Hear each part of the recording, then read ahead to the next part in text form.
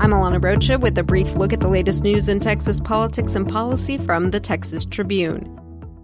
No cause for concern. That's the word from state environmental officials about the health impacts of the massive plume of black smoke seen wafting over the Houston area after a fire broke out at a petrochemical storage facility over the weekend in Deer Park.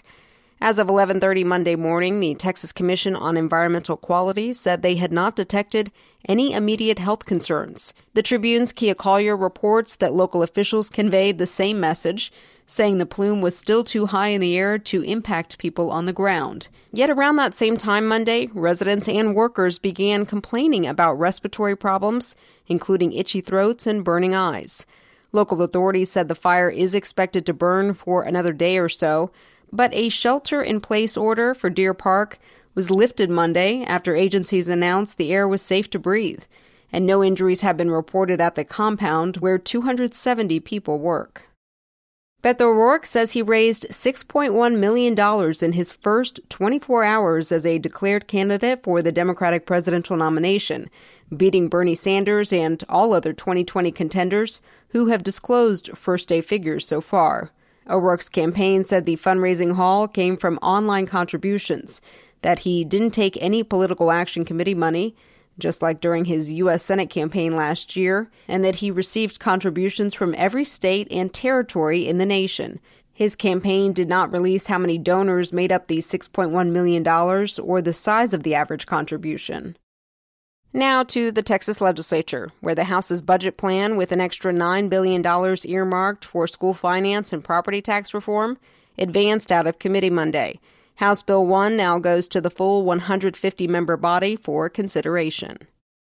Expanding access to medical cannabis has widespread support among members. But as our Alex Samuels writes, Lieutenant Governor Dan Patrick's wariness of such proposals may stand in the way. Patrick, the Senate's presiding officer, can single-handedly block any legislation from coming up for a vote in the upper chamber. A spokesperson for the lieutenant governor said Patrick is, quote, strongly opposed to weakening any laws against marijuana and remains wary of the various medicinal use proposals that could become a vehicle for expanding access to this drug. That music means another episode of our Under the Dome mini-documentary series is out. This one is all about the ladies elected to the legislature. This freshman class of female legislators is young, diverse, and thanks to the women who came before them, treated as equals in the traditionally male-dominated chambers. My name is Synfronia Thompson, and I've been serving in the Texas legislature since 1973.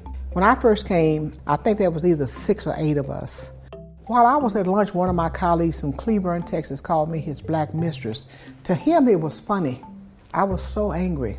When I came back from lunch, I asked to do a personal privilege speech, and I had to alert these persons that I had gotten elected just like them, and I demanded respect, just like I was going to respect them.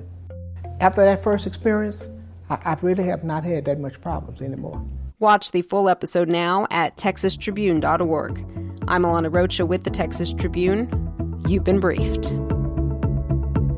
The brief is sponsored by Texans for Property and Rental Rights. We're working to protect property rights while maintaining our local communities. We are Texans for Property and Rental Rights. Join us at texansforpropertyandrentalrights.com.